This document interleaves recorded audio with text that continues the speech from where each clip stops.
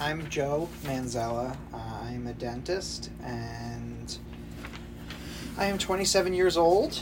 I have a bachelor's degree in health science with a concentration in public health. I have a doctorate in dental surgery degree, and I have a master's in public health degree, and a continuing advanced graduate certificate degree in general dentistry. Well, congratulations to you on all of that success. Thank you. You're welcome.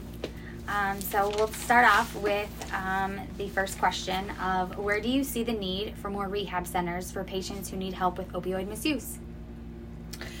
So I really feel that there's a lack of need in rural areas. I think a lot of opioid misuse centers, just like any centers for people dealing with these sorts of issues, get huddled and centered around large areas of population, large cities, which is fine for people in that area, especially if they don't have a car because they're easily accessible. But in areas where that are a bit more rural, where patients still might not have access to means of transportations, you often don't see a lot of rehab centers or any sort of health centers in general for people, any centers offering free anything except for maybe your local library. It's definitely more rural areas. Thank you. And do you find that rehab programs are being personalized to meet the needs of each patient?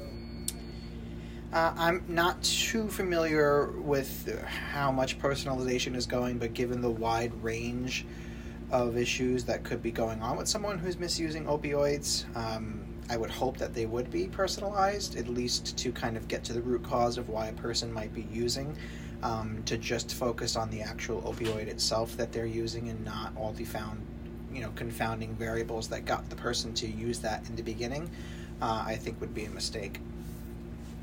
And what is your perspective on, or how do you feel about the quality of services that are provided to patients who suffer from opioid misuse? I don't think that there is enough services at all, and I think that there's way too much of a stigma with the type of services, specifically for any sort of illicit drug use, opioids included, that there's this stigma amongst a lot of people, many of whom are not users themselves, that the only real way that we should be getting people better is by getting all the illegal drugs off the street, and that we should be giving them methods to stop using their medication and never enforcing using any sort of medication properly, which is what I would much rather see. Some sort of helping centers, clean needle exchanges, things like that. So I think there's just too much stigma, and so the quality of service is suffering because of that. So do you in fact feel that our healthcare system is up to date on providing care to patients with opioid misuse? No, not at all. I don't think until there's some sort of version of universal health care, which I'm in favor for, that would ever be the case, unless there's going to be profound public funding from whatever source that would make the care almost free or completely free. But no, the healthcare system, amongst many other things, is not providing the care that it should. Do you mind elaborating for our viewers what universal healthcare means?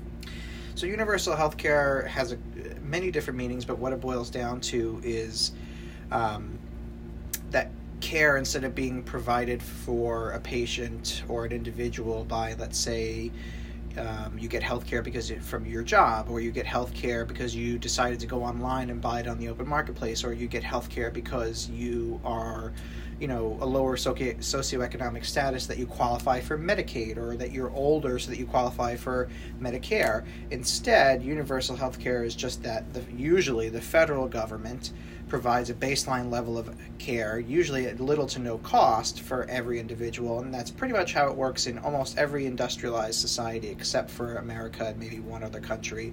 Most countries that are industrialized, first world countries I'll say, including Canada, Britain, most of Europe have some sort of universal healthcare. Australia as well, whose system I really like, have some sort of universal healthcare, some of which it's the only type of healthcare that you can get is the one that the government provides, and others like Australia where they have a baseline level of care and you can choose to add on more private or more advanced care, things like dental, for example, if you want to pay extra. But at least everyone has some sort of coverage. Nobody's left without any, and it's just by living there, sometimes by not even being a citizen there, just by living there, you get the coverage. And if you've ever visited Europe and have to visit the hospital, a lot of times you'll find that your care was free, even if you are not a citizen there, even if you're not living there.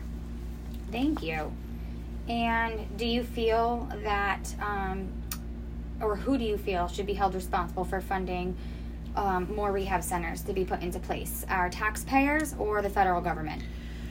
I mean, you could say, my answer is the federal government, and that's always going to boil down to the taxpayers because that's where they get their money from. But it's a matter of how they use the money that they get. And there's ways to do it. For, an example, maybe taking some money from defense spending, maybe taking money from other areas where it's not necessarily as needed and putting it towards something that is needed. If every other civilized country can have similar or slightly higher tax rates than the United States, of which has very high taxes to begin with, and provide a baseline level of care for everybody, then the United States should be able to, the federal government should be able to use that, even if it's not for universal health care, should at the very least be able to fund some sort of rehab center for opioid use or for any illicit drug use. And I don't think that it should be left up to the states in a system where maybe the federal government was just giving money to the states and allowing them to do what they want, because we've seen how that goes with education, with a lot of different things. And, for example, with Medicaid, because Medicaid, even though it's a federal system, Medicaid is partially funded by the states and partially funded by the federal government. And in states where the states don't want to give a lot of money to it, Medicaid coverage is horrible there. But in states where in states where they actually care about funding Medicaid is an amazing option. It's not perfect, but it's still better than nothing. So that leads me into our next question of whether or not should the government be fully responsible to pay for the patient's treatment, such as inpatient programs like 12-step programs or detoxing medications, etc. Why or why not? I mean, as far as what I've been saying, I think they should. Maybe not necessarily in full, but at least enough to get these centers up and running, to pay the staff, and hopefully if they became popular enough to the point where they were showing that they could be effective, that they'd maybe seek grants, private funding from, donors, philanthropists. So at the very minimum, there would be maybe a small nominal cost to the individual if there had to be. But the majority of services, I believe, should be free, and that really just comes from my belief that society should, and individuals in society and government in society should be able to be taking care of its individuals, should be able to be taking care of their citizens and people who are not citizens, and some might call that a socialist policy. I just believe that it's basic human decency in a very rich and powerful country that has a lot of money and a lot of ability to defend itself and spend money on other things. I think at the very least, if people are going through this process, a lot of which we can get into is caused by corporate greed, the flooding of the opioids because of big pharma and people wanting to make money, that cause this issue, they should at least be able to help these people resolve their issues. So even if you're not a proponent of universal health care like I am, I would hope that a lot of people are still proponents of, universal helping people who are gotten themselves into a bad situation and need to get off opioid use. So you did mention Big Pharma, and that actually is something that is a big pusher for these opioids, and as why patients or people are severely hooked. So I guess my next question is, do you believe that opioids are better regulated through healthcare systems with the use of electronic prescriptions, or do you believe that they are worse? I definitely think that electronic prescriptions have made a huge difference in helping to curb how much opioids can be. I mean, the dental field, I'll be the first to admit it, even though I'm fairly new to the field still. I have a wealth of information from when I was in dental school, that the dental field used to be a large supplier of opioids. It used to be the patients could come in and just say that I have a toothache or this or that, and they'd get a 30-day supply of opioids. And the ADA and the American Dental Association, to their credit, has done a lot to reverse that. And that's still catching up on the medical side of things, but just now with how many hoops you have to jump through, and I know that kind of sounds bad, but it's true, when you make it more difficult than just signing your name on a paper script to give someone a narcotic for 30 days, when you have to have them send the prescription only via electronic methods to a pharmacy, you have to get a code to verify your number, it has to be inputted into a prescription monitoring program like Connecticut has, you have to do all these extra steps. Prescribers are way less incentivized to do it, and if that's what it's going to take to start to curb some sort of use of them, then that's what it should take. In addition to the fact that studies have shown that if you actually prescribe over-the-counter medications the right way, in the right dosages, even if those are doses higher than what's prescribed on the bottle, because you're a doctor and you're able to do that and monitor your own patients, that they have better outcomes for pain management than with opioids, with way less side effects of addiction. Thank you very much. That's a great answer. Our next question is based off of the city of Baltimore. They are currently in a massive epidemic with a severe amount of opioid overdoses and deaths.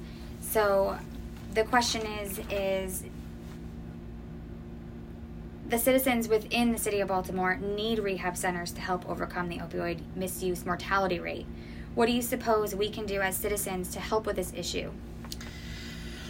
I mean, the two biggest things I think that any individual can do who's not directly involved in this, or who is that they can, one, work to overcome their own stigma and work to influence others that they know to overcome the stigma, so that there's less of, a negative light shed around these individuals who are dealing with these types of addictions. And they could also push their local representatives, actually call, actually write a letter, actually go to their state houses and lobby and find organizations and groups that will actually help push these centers forward. But really, I think the individual is not going to be able to fund a rehab center unless they're a philanthropist and have a great amount of wealth. But the average Joe, the average American or individual, should work towards destigmatizing why these individuals are using and destigmatizing the idea of different types of rehab centers. And maybe it's not just a place that you might think of that, when people suffer from, let's say, alcohol dependence, that you go to a rehab center and they detox you. With opioids and with illicit drugs and all of that, a lot of the times things that have been shown to be positive and work positively, for example, in European countries, in the Netherlands, are things like safe havens and safe needle exchanges and places where people can go and use these illicit drugs, but in a safe place where you decrease the amount of time or decrease the amount of incidences of negative consequences like STDs, any sort of things that are transmitted by using dirty needles, or just, getting people into that area where they can be educated as well as do the medicine, as well as do their illicit drugs. People have a stigma that anything that you do to make it easier for people to use illicit drugs, to use medications, is going to just worsen. But if anyone who thinks that actually read the research and saw what happened in other countries and saw that they were just as bad as we are now and have gotten incredibly better through the use of these places, I think they might be surprised. Thank you so much. And our last question comes down to, what are your own recommendations for improving the services for opioid misuse? I mean, I think I basically just made that clear in my answer with my last question. To not only have treatment centers, but also have harm reduction centers, such as clean needle exchanges, places even to do the basic daily living things like showering, bathing, grooming, cleaning their clothes, meeting and then using that space, using physically and also mentally that space where people feel safe, to introduce people like social workers, mental health workers, doctors, nurse practitioners, who can help guide those individuals. Because again, it comes down to, there's always a reason somebody is addicted to some sort of medication. Sure, they could have just been prescribed it at first from a doctor from some sort of, pain that they've never dealt with and then just got hooked on it. That's sometimes all it takes. But then there's usually more surrounding that. Or maybe they could even just be helped with what's the root cause of their pain, so they don't have to continue to take these medications. They're not just addicts. They're people with a lot of things going on, a lot of sometimes mental health issues going on, or a lot of chronic pain. And it needs to be looked at from a more holistic standpoint, not just how do we get people to stop using this one particular drug.